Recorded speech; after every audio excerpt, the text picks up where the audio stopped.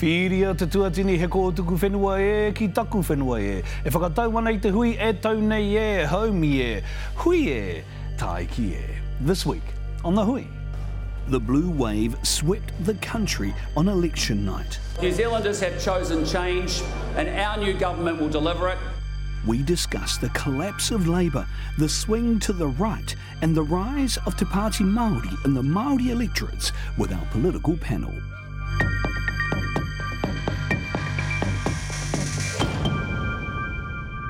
Ngā mate, kua takahi atura I te ranamunamu ki tai ao haramai haere. Tātou e pupuri nei te aka o te whenua ti he wa Māori ora, and welcome back to The Hui. Wow, it has been an interesting election campaign to say the least. And it was an interesting election night. So, what the heck actually happened? Joining us now are commentators who were a part of the main broadcasts on the night on either TV3 News Hub or on TVNZ or on RNZ. She is Ahorangi Professor of International Business Strategy and Entrepreneurship at AUT University. She was on the RNZ commentary broadcast team on Saturday night. Ahorangi Ella Henry, tēnā koe, welcome back. He is the Senior Lecturer at the Faculty of Law at Victoria University, Te Tumuherenga Waka, and was a part of the TVNZ coverage on Saturday night. Morgan Godfery, tēnā koe hoa, hoki mai. And she is a broadcaster and communications expert extraordinaire and was a part of the News Hub commentary team on Saturday night. Mani Dunlop, tēnā koe. No mai rā. Thank you all very much for being a part of the program with us here now. What a night. Keen to just get your overall thoughts as it was going down on the night. What were you thinking, Ahorangi? Well, I mean, obviously we were all chained to the results as they were coming through and the slips and slides of them. I mean, I'm a Māori, I was heartened. As a Māori woman, I'm more heartened by how well Māori women did across the board. Yeah. So congratulations to all of them. Kia kaha manawa hene. Obviously, we know that the left in this country is going to have to do some work to re-win the hearts and souls of the working New Zealander, let alone the Māori community. So that's something that we're going to have to watch. Okay, a couple of points that I will pick up on later on as well. Morgan Godfery, what stood out for you? When I saw the results in Te Taitonga and Tāmaki coming through, I was thinking, holy heck, I was in the Hui studio saying that Rino Te Kātene was going to smoke it and Pini Henare was safe as houses. And now, look, he's only about 500 votes ahead. And Rino Te Kātene has lost the seat to Tākuta Ferris, which I think no one saw coming. So I think there's probably a dose of humility on my part, but also on the part of some of the polls too, which were predicting results which we absolutely did not see on the night. So that surprises in the Māori election. I do want to say one of our panellists made it very clear to us she thought the Māori Party was on the rise. So we'll come to that and we'll talk about Māori elections as well. Mani Dunlop, we were here. We were here with a laser kiwi. Which I'm sure everyone's sick of talking about. No, I totally agree with my mate's kōrero here, and I think it was a bit of an emotional roller coaster for Māori that night when we saw those numbers coming in for those Māori electorates. I was quite shocked as well, and I have to eat my words too. I was the same with Nanaia, and I said that was her job until she retired, and so I'm being humbled as well. But I think that emotional roller coaster that Māori would have gone through was the rise of the Māori Party, that generational change and shift, which I'm sure we'll talk about soon, but then kind of the realisation of what the coalition government will look like. So, you know, a positive movement, but then coming back down of like, what is the reality of us of those seats sitting in opposition? Let's keep going then on the Māori electorates for now, because we've all started there. And as I said, there was one other panel who made it very clear. She thought the Māori Party was on the rise, and that was you, Ahorangi Ella Henry. You saw it. Were you surprised that it came out that way on the night, though? I mean, pleasantly surprised, I have to say. But what I've been looking at and what I've been hearing, and I'm fortunate to be in a rangatahi community in my work and my research, is the groundswell, the ways that both the Greens and the Māori Party used their social media strategy so effectively that I thought, you know, this has got to end in some kind of positive outcome for them. And I think it has, genuinely. How... And I think people are still trying to process the loss of Nanaia Mahuta, actually, after so many years in Parliament. Why did that happen, do you think? Oh, ka nui te aroha ki aia, you know, because she has served not just New Zealand politics, but our Māori so well for so long and as part of that tradition.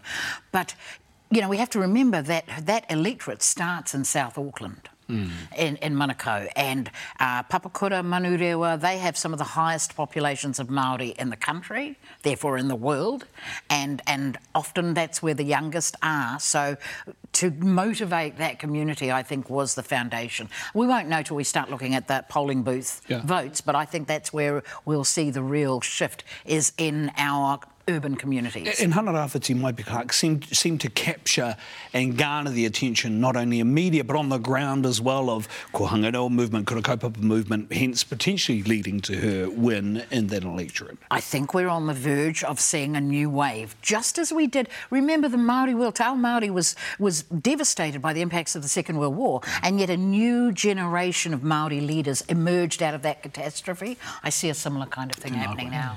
You talked about Tauku the Ferris. I mean, potentially that's one of the biggest upset on the night in the Māori electorates. Why do you think he ended up winning that electorate? What led to the loss of Renoa Tirikātane and Tauku Te Ferris MP? I think there was a small element of strategic voting because Renoa was back in Parliament. He's still there because he was 21st on the list. So whether he won the seat or not, he was guaranteed to be back, or almost guaranteed to be back anyway. And I do think a number of people made that strategic judgment. Maybe if we vote Tākuta, well, we still get 2 MPs in Parliament. So I think there was a little bit of that, but also there's a demographic shift occurring in the biggest part of Te Taitonga, and that's Wellington. Yeah. So although Ngaitahu will come home for Renoa every day of the week, of course, he's a tirikātane, but in Wellington, that is where the votes are, and that is where, and Mani will see this because she lives in Wellington, that there is a different generation of Māori coming through in that part of Te Taitonga, and I think that's probably where the decisive impact would have been. And I know we're going to talk about general electorates later on with Tamatha Paul, who also won in Wellington Central, and the move from the Greens as well, and Rongotai of all seats. But the other one I wanted to pick up on, Mani, is Ikaroa Rāwhiti. When the trend is going to the Māori Party, and all of a sudden Kusha Tangaire, very little time to get a campaign going, smokes home by 3,000 votes. Yeah, I think a few things at play there. Potentially people disheartened by Mika jumping without a valid reason that she may have not communicated to her constituents. And Kushla did do a good campaign on the ground. She focused on the areas that didn't know her, like Ngāti Kahungunu, which you'd think that's Mika's spot, and that's where she would have pulled a lot of the votes, to make an assumption. But then on the coast, Kushla didn't have to fight for those votes because she was well known on the coast. I had never called it for Kushla, to be honest. I thought Mika had a good chance. Yeah, I thought she had a good chance. But yeah, no, I think this is potentially an aspect of a little bit of disheartedness by those constituents of that jump that she made. Yep. Do we think, and maybe this is too early because, as we said, we're still waiting for some special votes. It could have an impact on Taitokerau and Tāmaki Makaurau. But have we got to a point where Labour needs to seriously reconsider its relationship with the Māori Party and that coalition on the left? Do they need to start talking to each other and being a lot more strategic in the way they play the political game going forward? I absolutely agree with that. And let's be clear, Labour has not had to have that relationship in the last 3 years. They won an absolute majority. Now, my view is if they had used that power with more humility in their dealings with the Māori Party, I think it would have been a different outcome in many ways. So maybe they go back to the planning point, because some good things were achieved for Māori out of the last 3-year term. And I don't think they were promoted well enough. And I think we need to see a rejigging of the left. Yeah, I do want to pick up on that because there's been quite different commentary about, was this a vote against the Labour Māori caucus and, people not being happy with what they did or didn't do in the last 3 years. You have to remember, the biggest Māori caucus in our history, did they do enough? Did they just not sell it enough? Or is this the generational shift? And I think there's an element of both of those things that contributed to why that support, for the rise of the Māori Party. But I'm not too sure. I think the next 3 years we are going to see the left really mobilise. How they do that and how strategic they are going to be about that, that will be the most interesting. Lots of nodding, Morgan. Yeah, I think the next 3 years in a way are quite scary because Chris Luxon came out on Sunday and he said that a referendum on the principles of the Treaty of Waitangi is on the table.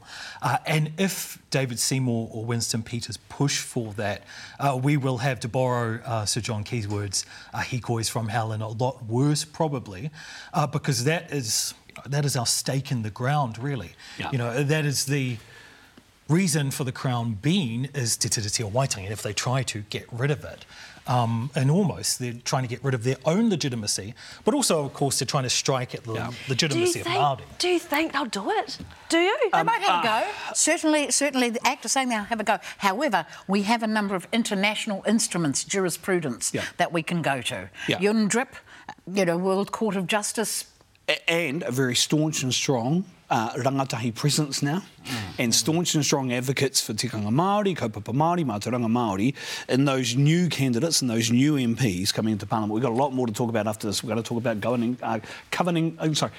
coalitions. I'll get there eventually. Governing coalitions and a new government and a new Prime Minister after this. Ko te Pōtitanga 2023.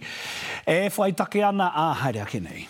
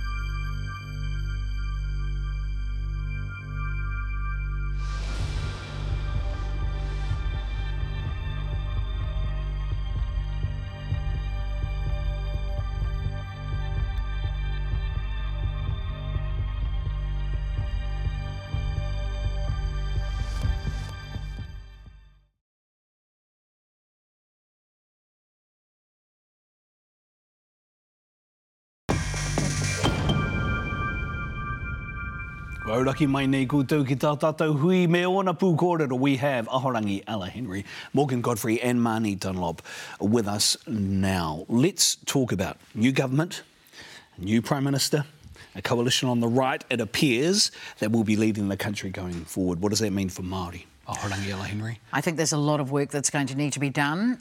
Some strong lobbying and advocacy is required because in the lead up to this election, some very negative statements were made from some of those now ruling parties about the relationship they want to have with us. And they must know we've survived a lot worse than this over the last 183 years and 9 months, but who's counting? So, we will have our loins girded for a fight if needed, but we will also be open to what kind of relationship we need to have with them moving forward. Do you think that's one of the reasons why they got the vote they did? That it played to the voting public who have had enough of it? It's tenuous, but they will lead, and I can hear in the back of my head the theme tune of Game of Thrones playing as I see David and Winston in the frame together. Morgan Godfery, what went wrong with Labour? Bad campaign? Wrong leader? Both? All of them. COVID? Everything. It was terrible. Chris Hipkins, at the start of the year, his first big act as Prime Minister was to tell New Zealand what he would not do, rather than tell people what he would do. So he came to office, he ruled out a series of policies, most belonging to Willie Jackson. So a signal there that he was going soft on Māori issues. And then throughout the year, or throughout the 8 or so months that he was Prime Minister, it didn't go anywhere else. That was it. We knew what Chris Hipkins did not stand for, but never really knew what Chris Hipkins did stand for. So I think that is where they went wrong, because for all Chris Luxon's faults, for the terrible policies he's proposed on welfare, on tax, on interest rates, on house prices, you name it, you did know what he actually stood for, because he was very clear about what he wanted to do, whereas on the other side, people didn't know what Labour stood for. See, Mani, if we have a look at the other parties on the left, Māori Party did their job and more. Green Party did their job and more. So it wasn't an indictment on the left, it was an absolute indictment on the Labour government. I agree, and I think that, just to echo what Morgan has said, there was nothing that Labour supporters, I think, could really pin on, you know, with any transformational policy or something that really kind of they could go out there and really fight for. It just felt, and also, you know, again, there were so many things that happened in the lead up that we've, you know, David Parker resigning from his revenue portfolio because of what happened around, you know, his proposal for the wealth tax. And that was a great proposal. And as soon as we saw the Green Party announce their tax policy, a lot of that vote went to the Greens. So I think just just weak on Chippy's part, and I think that is an aspect of where it went wrong, because there was just there was nothing to kind of, you know, get, you know, Māori Party, they having bloody flag, you know, that was their thing, flying their flags on the road. There was nothing that Labour supporters, I don't think, really felt that they could, and literally, metaphorically and physically, fly their flag for. Okay, so whilst we're talking about those parties on the left that did well, and the Greens did well, not only in their party vote, but also won seats, as we talked about, Rongotai, Wellington Central, good candidates, but also it seems another indictment against the Labour Party and their policies, and also the party in those seats. But Rongotai is not a Green seat. Wellington Central's not a Green seat. Well, again, the party vote in Wellington is very high in terms of the Green Party party vote usually. I think for Rongotai specifically, Paul Eagle wasn't doing a very good job in the electorate. He also went to run for mayor and he came back, and then I think, you know, that lost a lot of the support for the Labour Party. Fleur Fitzsimmons, I don't think, had the same kind of landing within that electorate, and Julianne has been quite visible. Go to Wellington Central, and I'll probably give Morgan to talk about his Ngāti Awa Princess Tamitha.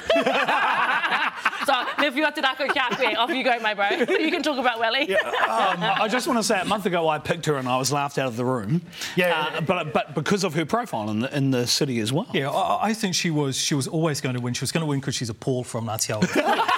But she was also going to win because, you know, she had the secret recipe for winning an election, and that was to turn out people who looked and spoke like she did. Oh, yeah. So she turned out young people, she turned out women, and she turned them out in huge numbers when she ran for council. And then she did it again. She scaled it and turned them out in huge numbers in an electorate race as well. And that's actually the lesson for all parties. Which talks to the mana wahine point that Ella Henry mentioned earlier. The counter to that is, and the counterfactual is, New Zealand first. And there they are again, like some phoenix rising from the ashes. And, you know, I've said this frequently, we all have, you can never count Winston out. We will only really know, and they haven't said what they stood for. Really, truth be told, apart from some very odd TikToks from Shane. So the next month is going to really be about them putting their paw in the ground. And let's be very clear, you know, we did well under the Provisional Growth Fund that they brought in a lot of Māori communities. So it'll be interesting to see what their position does with their own political aspirations and for us. There is still a lot of vote. I want to use the word conspiratorial. I mean, look at Loyal New Zealand. I mean, they were 1.3% or whatever it was. You had some other parties who didn't quite make 1%. But you collate that vote together with New Zealand First, you end up with 10 or 11%. Yeah, well, it was a good 5% that were in that sort of also-ran category. The Tops, I think, did extremely well. Yeah. But I do think the reality is it's all about messaging, and we are having to be very clear now that how political parties package themselves and market themselves in the lead-up to elections are critical. What kind of Prime Minister will Christopher Luxon be, Morgan? Because I watched him on Saturday night, and he basically followed every footstep and every hand movement and every, every word that John Key did in 2008. I want to be a Prime Minister for all New Zealand. What kind of Prime Minister will he be, do you think? It's a good point, actually. He probably does take his instructions from Sir John Key, who we saw on the night too. He had arrived at the National Party. He was there to support Chris Luxon. He was there to endorse Chris Luxon during the campaign. And Chris Luxon very much sees John Key's Prime Ministership as his model. The only trouble for Chris Luxon is he's no John Key. So we're not going to see the same kind of popularity. We're not going to see the same kind of cohesion as well, because although that national government was difficult for 9 years for many people, at the same time John Key had an instinct to reach out. Yeah. His instinct was not to shut down. So Tariana Turia and Peter Sharple's got a test to this and have publicly many times that he was easy to work with. He would pick up the phone. Would Chris Luxon pick up the phone if Shane Jones or Winston Peters called? I'm not sure he would unless he needed them. Shouldn't he pick up the phone to the Māori Party, or do you not think that will happen at all, Mani Dunlop? I hopefully don't. I don't think it will. He fundamentally ruled out working with the Māori Party, and he did that really bizarre press conference on a random weekday at 9 a.m. in the morning to say that he wasn't going to work with them, and that was the beginning of the campaign, which kind of set the scene for who he was running for. And then the Māori on the other side, the Māori Party have said they're not ruling anyone out, but anyone they talk to, they have to have a treaty-centric vision for Aotearoa, and based on what we're seeing with this potential coalition government, there's nothing very treaty-centric about it. OK, we have much more to discuss after the break. Kia ita tonu mai rā, Eti, we have more from our Sterling panel on the Hui a Taihoa Kene.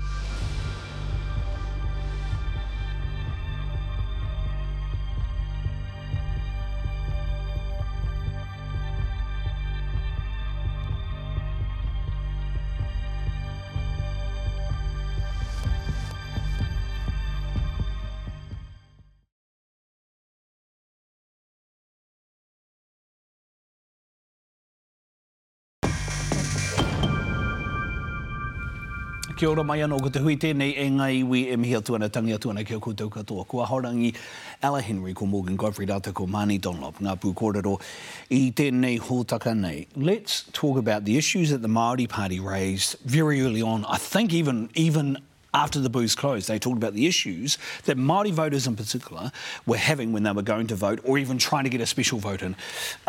You would have thought the Electoral Commission would have dealt with a lot of this stuff by now. How is this still happening?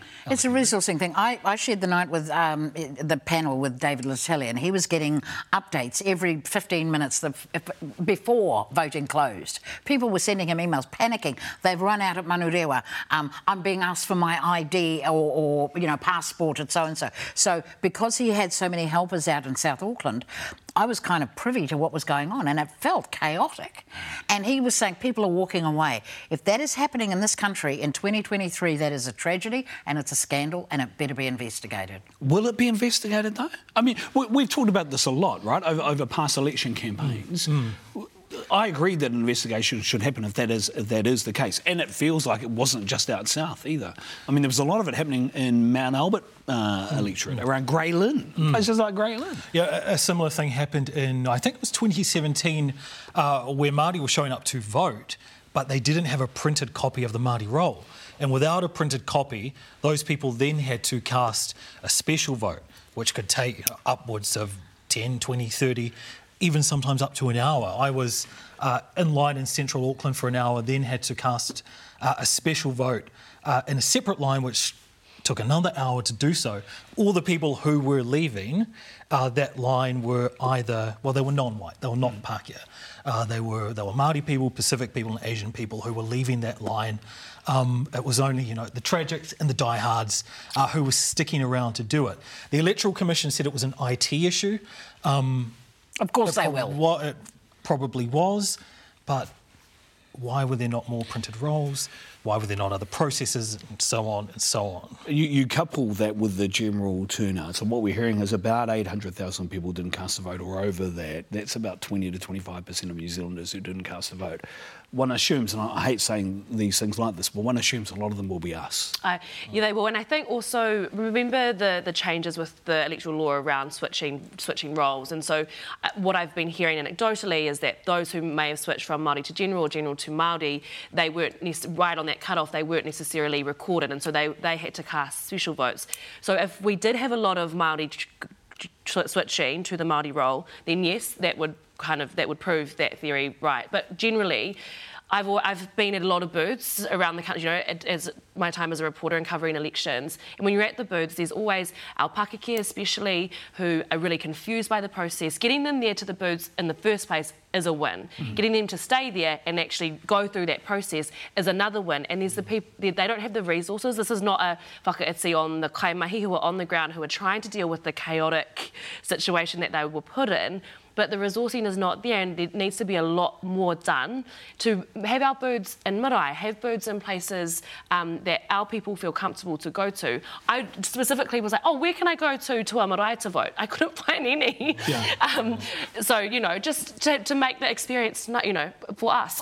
Should there also be a focus, particularly where they know there's an issue with Māori voter turnout? Should there be a focus then also on looking at something like doing an early voting campaign, particularly for Māori and Pacific Island communities who have traditionally had a lack of access to good places to be able to put their votes? There'll be no race-based policies here, my dear. Well, you're right, though. You're I'm right. sorry, that's not going to happen at the next election. However, we can certainly be advocating for more resources to go into at the front end, where every booth should have printed and access to the soft copy, because if there's a rain and it's cut out, you know. So there's resourcing that needs to be addressed.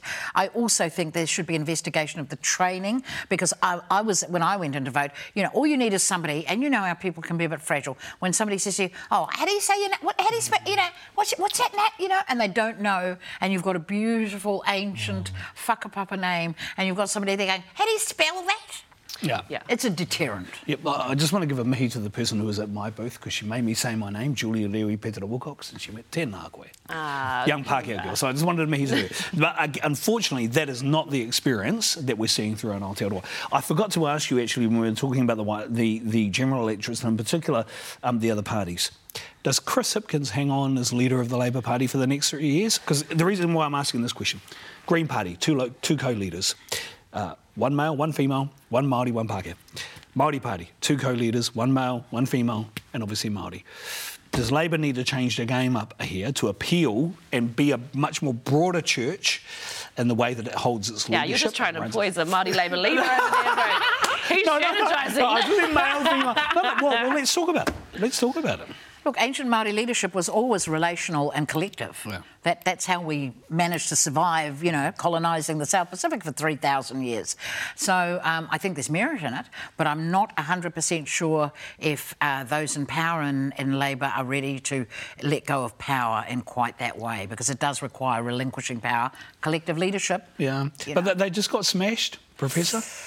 Yeah, and who is on the horizon? If Hipkin, who do you think? I think you kind of have to look at it from the perspective of a Māori MP in the Labour caucus, because in a way, who would want it? Who would want that leadership?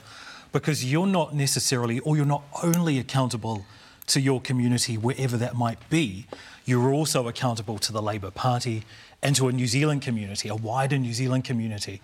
So to be Māori in that kind of environment, it can take away little bits of yourself day by day, little bits of your family day by day as well. So I think we have to kind of look at it from the other perspective of, do we really want to send Māori people into that environment to begin with? Yeah. Yeah, and I also want to pick up on, you know, these young wahine Māori as well. If we're talking about people going into Parliament, is that going?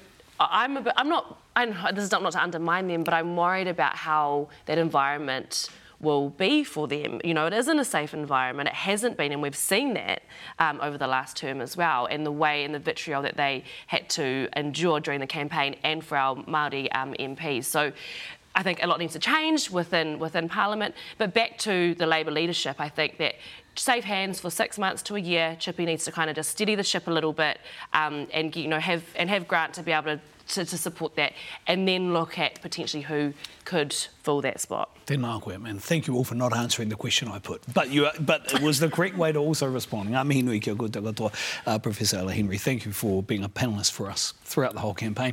Morgan Godfery, you weren't here with us at TV3 on the night, but you did well.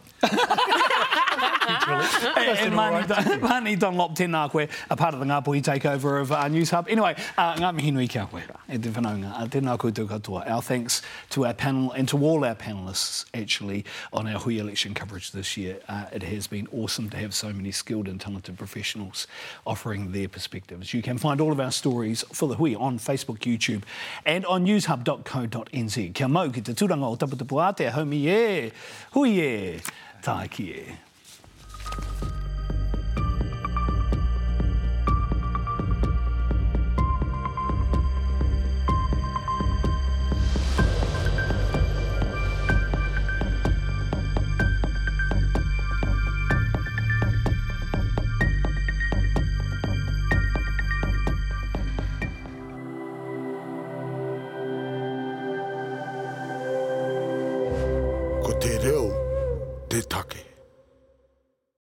Nā te puna whakatongarewa, te hui i tautoko.